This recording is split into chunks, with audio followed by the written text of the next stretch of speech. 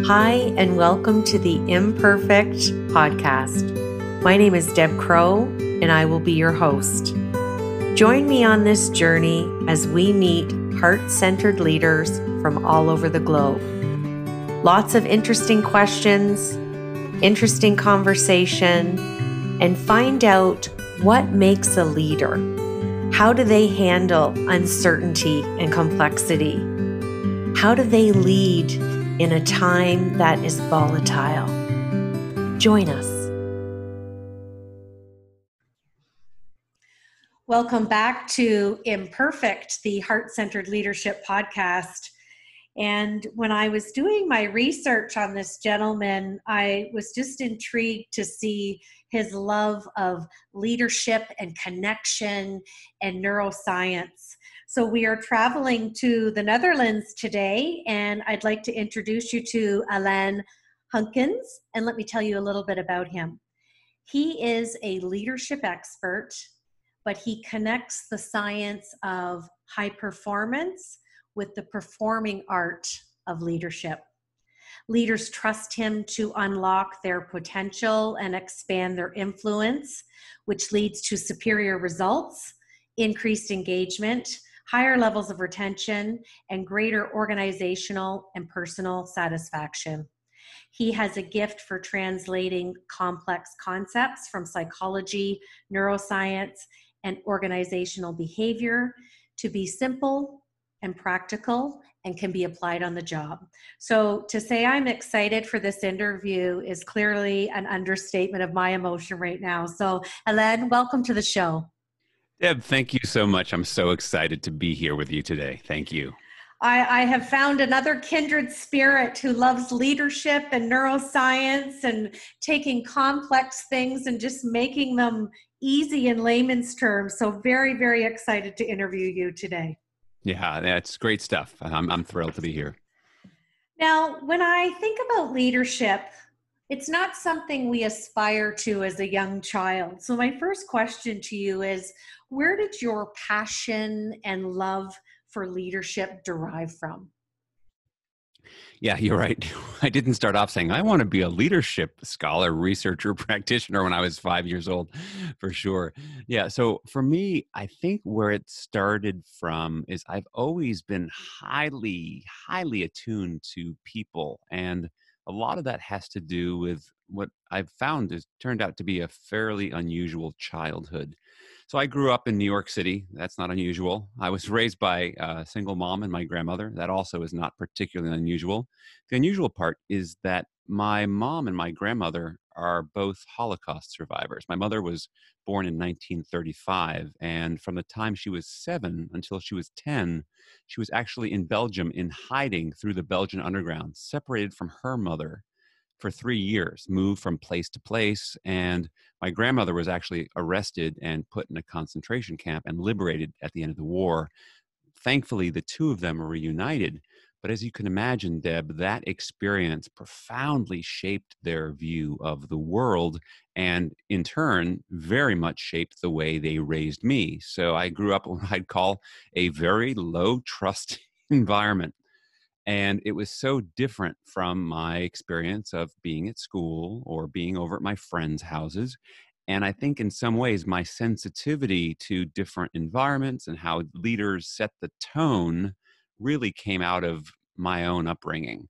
And I became really aware is that why is it that some people respond in some ways to a stimulus and other people respond in other ways? So all of this around human psychology and how people set the tone for other people and why that's important happened at a very early age. And I've just explored that in one form or another ever since. Well, what an amazing story. And I can totally see where that's crafted your leadership and what you bring to leadership as a whole. So thank you so much for sharing. Sure.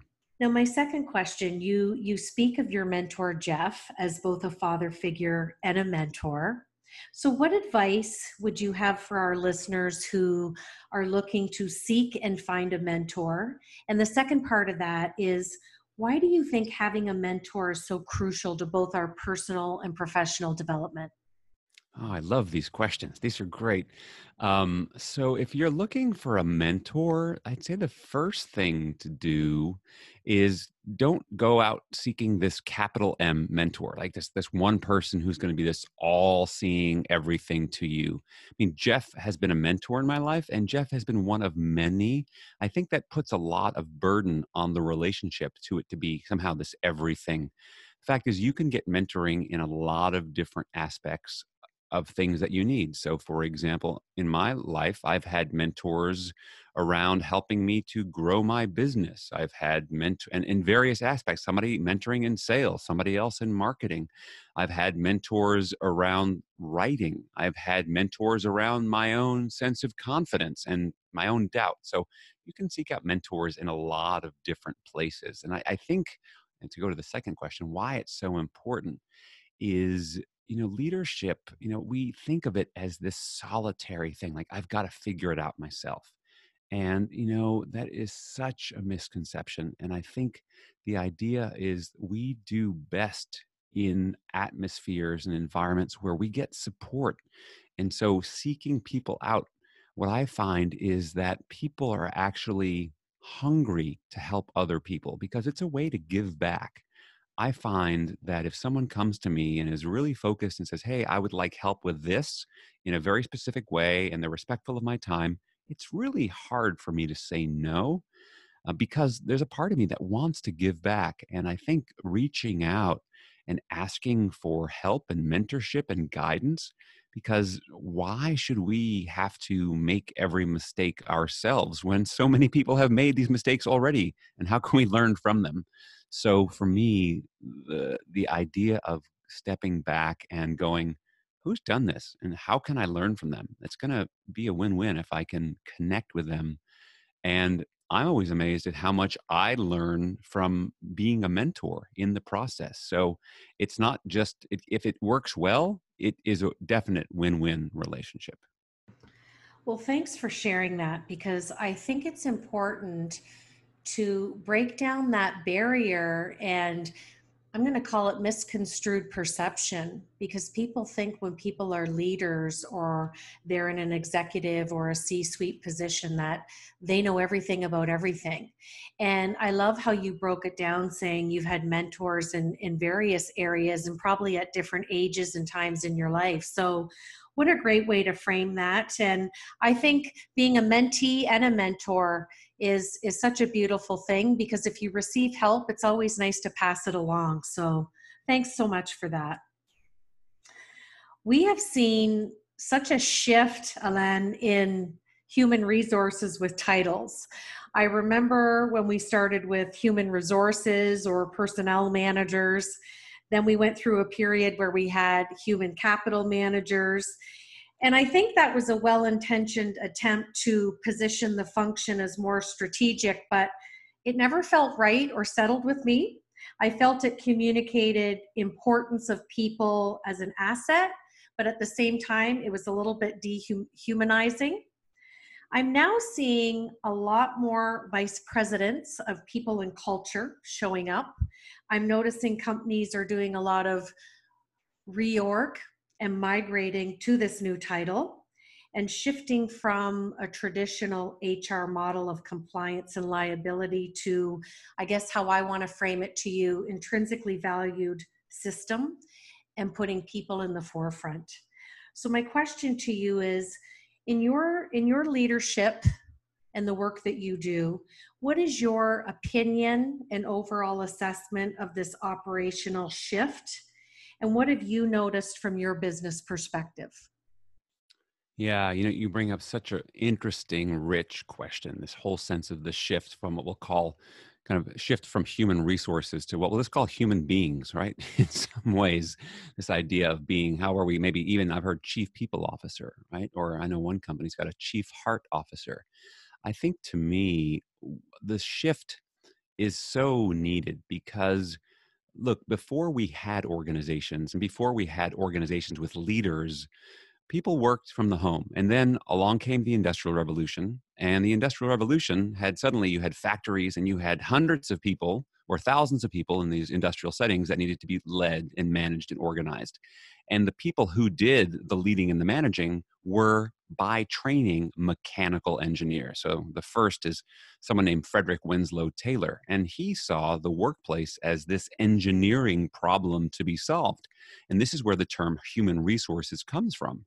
But that mechanistic worldview was such that humans were these cogs in the machine.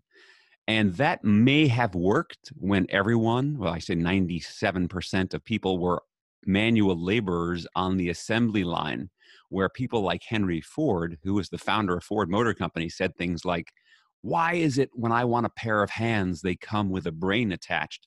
Because we didn't want workers to think. When I say we, I mean the management back then. But we live in a knowledge worker age where we need people's ability to not only show up with a brain, but use it consistently. We live in a world of creative problem solving and innovation and being direct with the customers because we live in this technologically fast moving, transparent world. The world has changed. And the fundamental competitive advantage is to stop thinking of people as these spare parts that can be interchanged in this mechanistic system and realize that we actually need to be much more holistic. And to unlock human potential, we need to treat people like people. I know that sounds like a radical concept. And this is where the shift is moving to. It's a shift moving away where technology is not at the center, but technology is a tool to unlock and enable human potential. And for us, when we are performing at our best, we're also feeling our best. So, what great leaders are doing now is they understand that for people to create great results, they need to be placed in organizations and systems that help them to thrive. So this is why we're getting to the 21st century leadership, which looks very different from that early 20th, mid 20th century industrial age. Just shut up, do your job, keep your nose clean, keep your head down. And that's what went on for a long time. Now, what's interesting to me about all that is, we still have baby boomers in the workforce who came of age in that time. I'm a Gen Xer. I came of age still on the tail end of that industrial age mindset.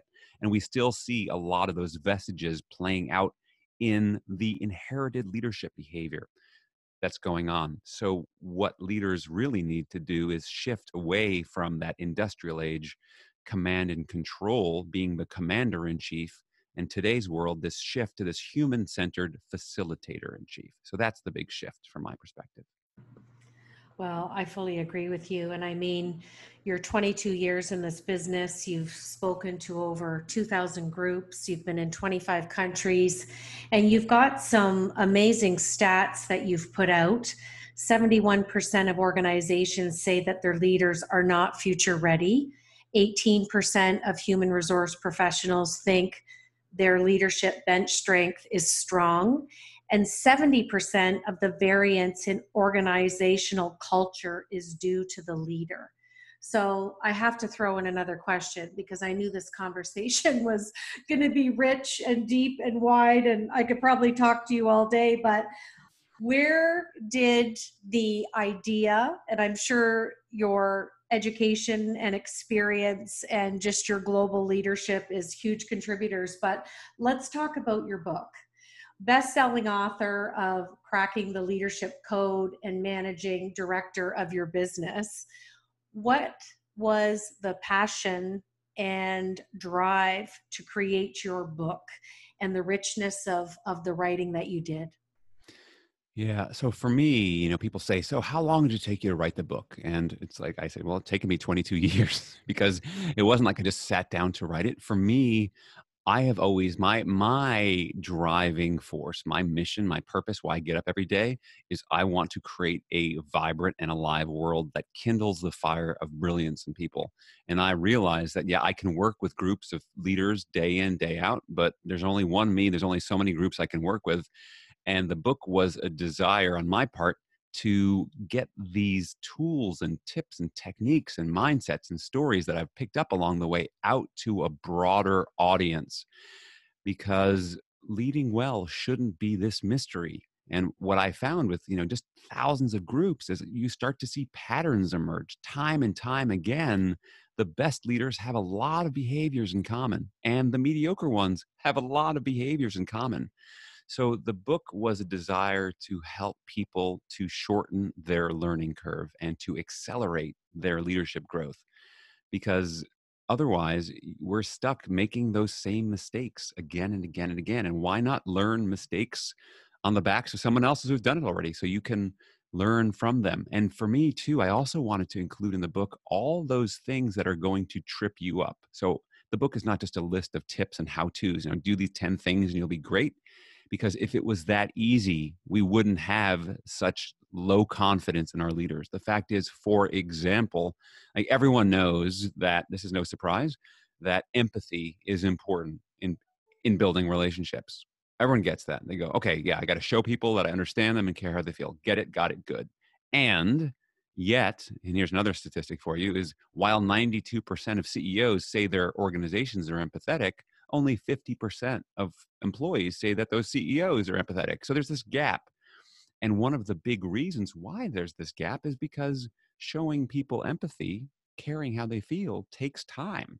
And most people are overwhelmed and overloaded and stressed and too busy to slow down enough to show people that they care about them.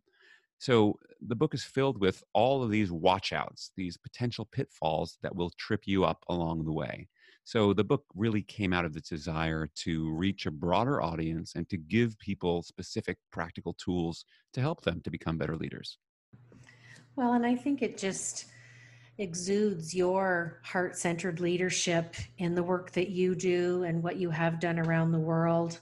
And it leads nicely into my next question. Heart-centered leadership is utilizing the soft skills that lie within emotional intelligence, as well as being that attentive listener that seeks to understand. So, what advice would you give to someone who's really trying to seek to understand and learn that it's a well honed skill and that it needs to be in their leadership arsenal? Yeah, soft skills need to be developed. I'd say the number one thing to start to do if you want to seek to understand is take the step that I think most leaders don't take, which is partially why most people don't have confidence in their leaders. And that step is seek out feedback from the people you lead, honest feedback, and create a safe space where people can say, hey, this is what I really think. This is what I think you do well. And this is what I think would be even better if you did differently, would help me to be better at my work if you did this. Most leaders don't do this because there's two big costs to seeking out feedback. One is time. And like I said before, people are busy. But the other, which I think is a bigger cost, is the cost to our own ego. If you can put your ego aside and be humble and seek out feedback, that is probably the first step, because then you have data to work from as to where you should improve. Otherwise, you're making it up based on your own perception. And humans are notoriously bad at our own self-awareness. Most of us tend to overrate how good we are in certain categories. So why not reach out to 10 or so trusted colleagues, people who work for you, whoever that might be, and ask them what it is. It doesn't have to be formal and fancy. I mean, it can be a 360-degree formal assessment. And it's amazing how just the power of an honest conversation can give you so much insight and clarity to take action. So that's the first place I'd start. Seek out feedback from others. Well, that's definitely a great strategy. And unless you have a baseline to start from, you can't really make a change. So great advice there. What imperfection do you think you've brought to your leadership? Wow. So for me, I think an imperfection on my part is been I know that certainly speaking about feedback, one thing is I for a long time focused on client first, like whatever the client needed, to the point to the point of a detriment, where I would literally kind of steamroll over my colleagues rather than give, because I was like, oh, but the client needs this. And it wasn't until I got enough feedback from enough trusted people who said, hey, I don't know if you realize it, but there are people who leave the meetings in tears after you have talked to us. It's like, whoa, that was a big imperfect wake up call along the way. And the other thing, and I recognize this guy, I like to call myself a recovering perfectionist. And I recognize this in others too. So another area for me around being imperfect is, and I had a mentor who told me this once. He said, Alain, here's your problem, is that you're trying to get 100 on a lot of tests that are pass fail. And this is still something that I have to focus on, is that, yeah, I believe in doing things well, but I still have a hard time knowing where to invest that. Where does it need to be close to 100 and where does it need to be pass fail? So that's something I'm still working on, is that not everything needs to be equally excellent, because we only have so much time and effort and energy to be able to put into things. So that's another area that I still continue to struggle with to this day. Well, I love that. And there's always lots of miles on the road of progression, right? Perfection, Yeah. it's roadblock after roadblock. And I think a lot of people are going to really appreciate your honesty for those two elements. And I think a lot of people listening can relate to both of those. So I like to shift our focus here.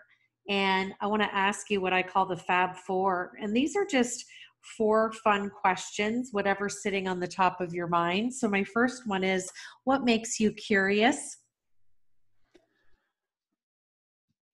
What makes me curious? People that have had really, actually, a couple things.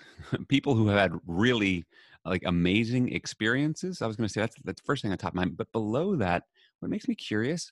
I want to hear people's stories. The older I get, the more I believe that the stories we tell ourselves shape our lives profoundly. And so what makes me curious is I want to hear people's stories, and I want to hear their genuine stories. I don't want to hear some made up, superficial thing to impress me. I want to hear genuine, authentic stories. Those just inspire me, and I want to learn more. And I'd say that's the core of curiosity. Oh, I love that. Okay, my next question is, what has 2020 taught you?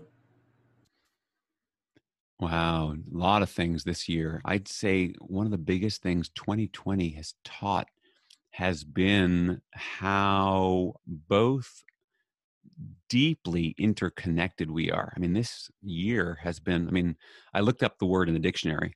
The word is trauma, which is a deeply distressing or disturbing experience. And I would say that certainly the coronavirus pandemic qualifies, and that everyone on the planet has both experienced it on some level, and the sense of how we're both deeply interdependent and interconnected and so vulnerable.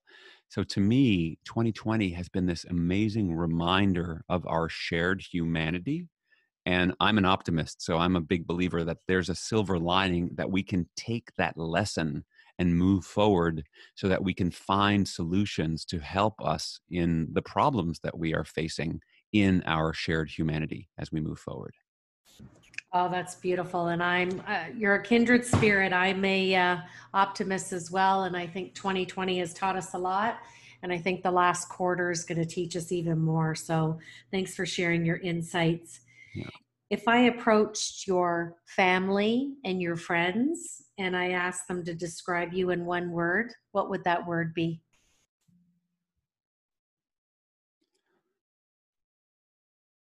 Conscientious. There's so much solace in a pause, isn't there, Alain? There is. I love the pause. I had to think. I was like, it's one word. I gotta. I was thinking about, if I had to like take a bunch of words and wrap them all into one, that would be the word. I love it. Yeah. And my last question is, what do you want your legacy to be? I want to leave behind people who are inspired to make a difference, to make the world a better place. Wow, I think you're already doing that, my friend. You are a true mentor for me. I am very, very excited to get your book and read your book. I want to thank you for being another heart-centered leader in the Netherlands, and I know you're moving back to the United States next week. So want to wish you all the best for that. Thank But you. thank you for leading the way. Thank you for teaching me, and thank you for fitting me in before a busy move during a pandemic. And just have a grateful heart to continue conversation and getting to know you more and learning from you. So thank you for your time. Deb, thank you. It's been an honor and a pleasure being here with you today to have this conversation. Thank you. So I like to leave our listeners with my kind of 5 things that I think really help us lead a purposeful life. Follow your heart, have passion, do your best, know your truth, and always be in love with the journey. Thanks for joining me today on Imperfect, the Heart Centered Leadership Podcast.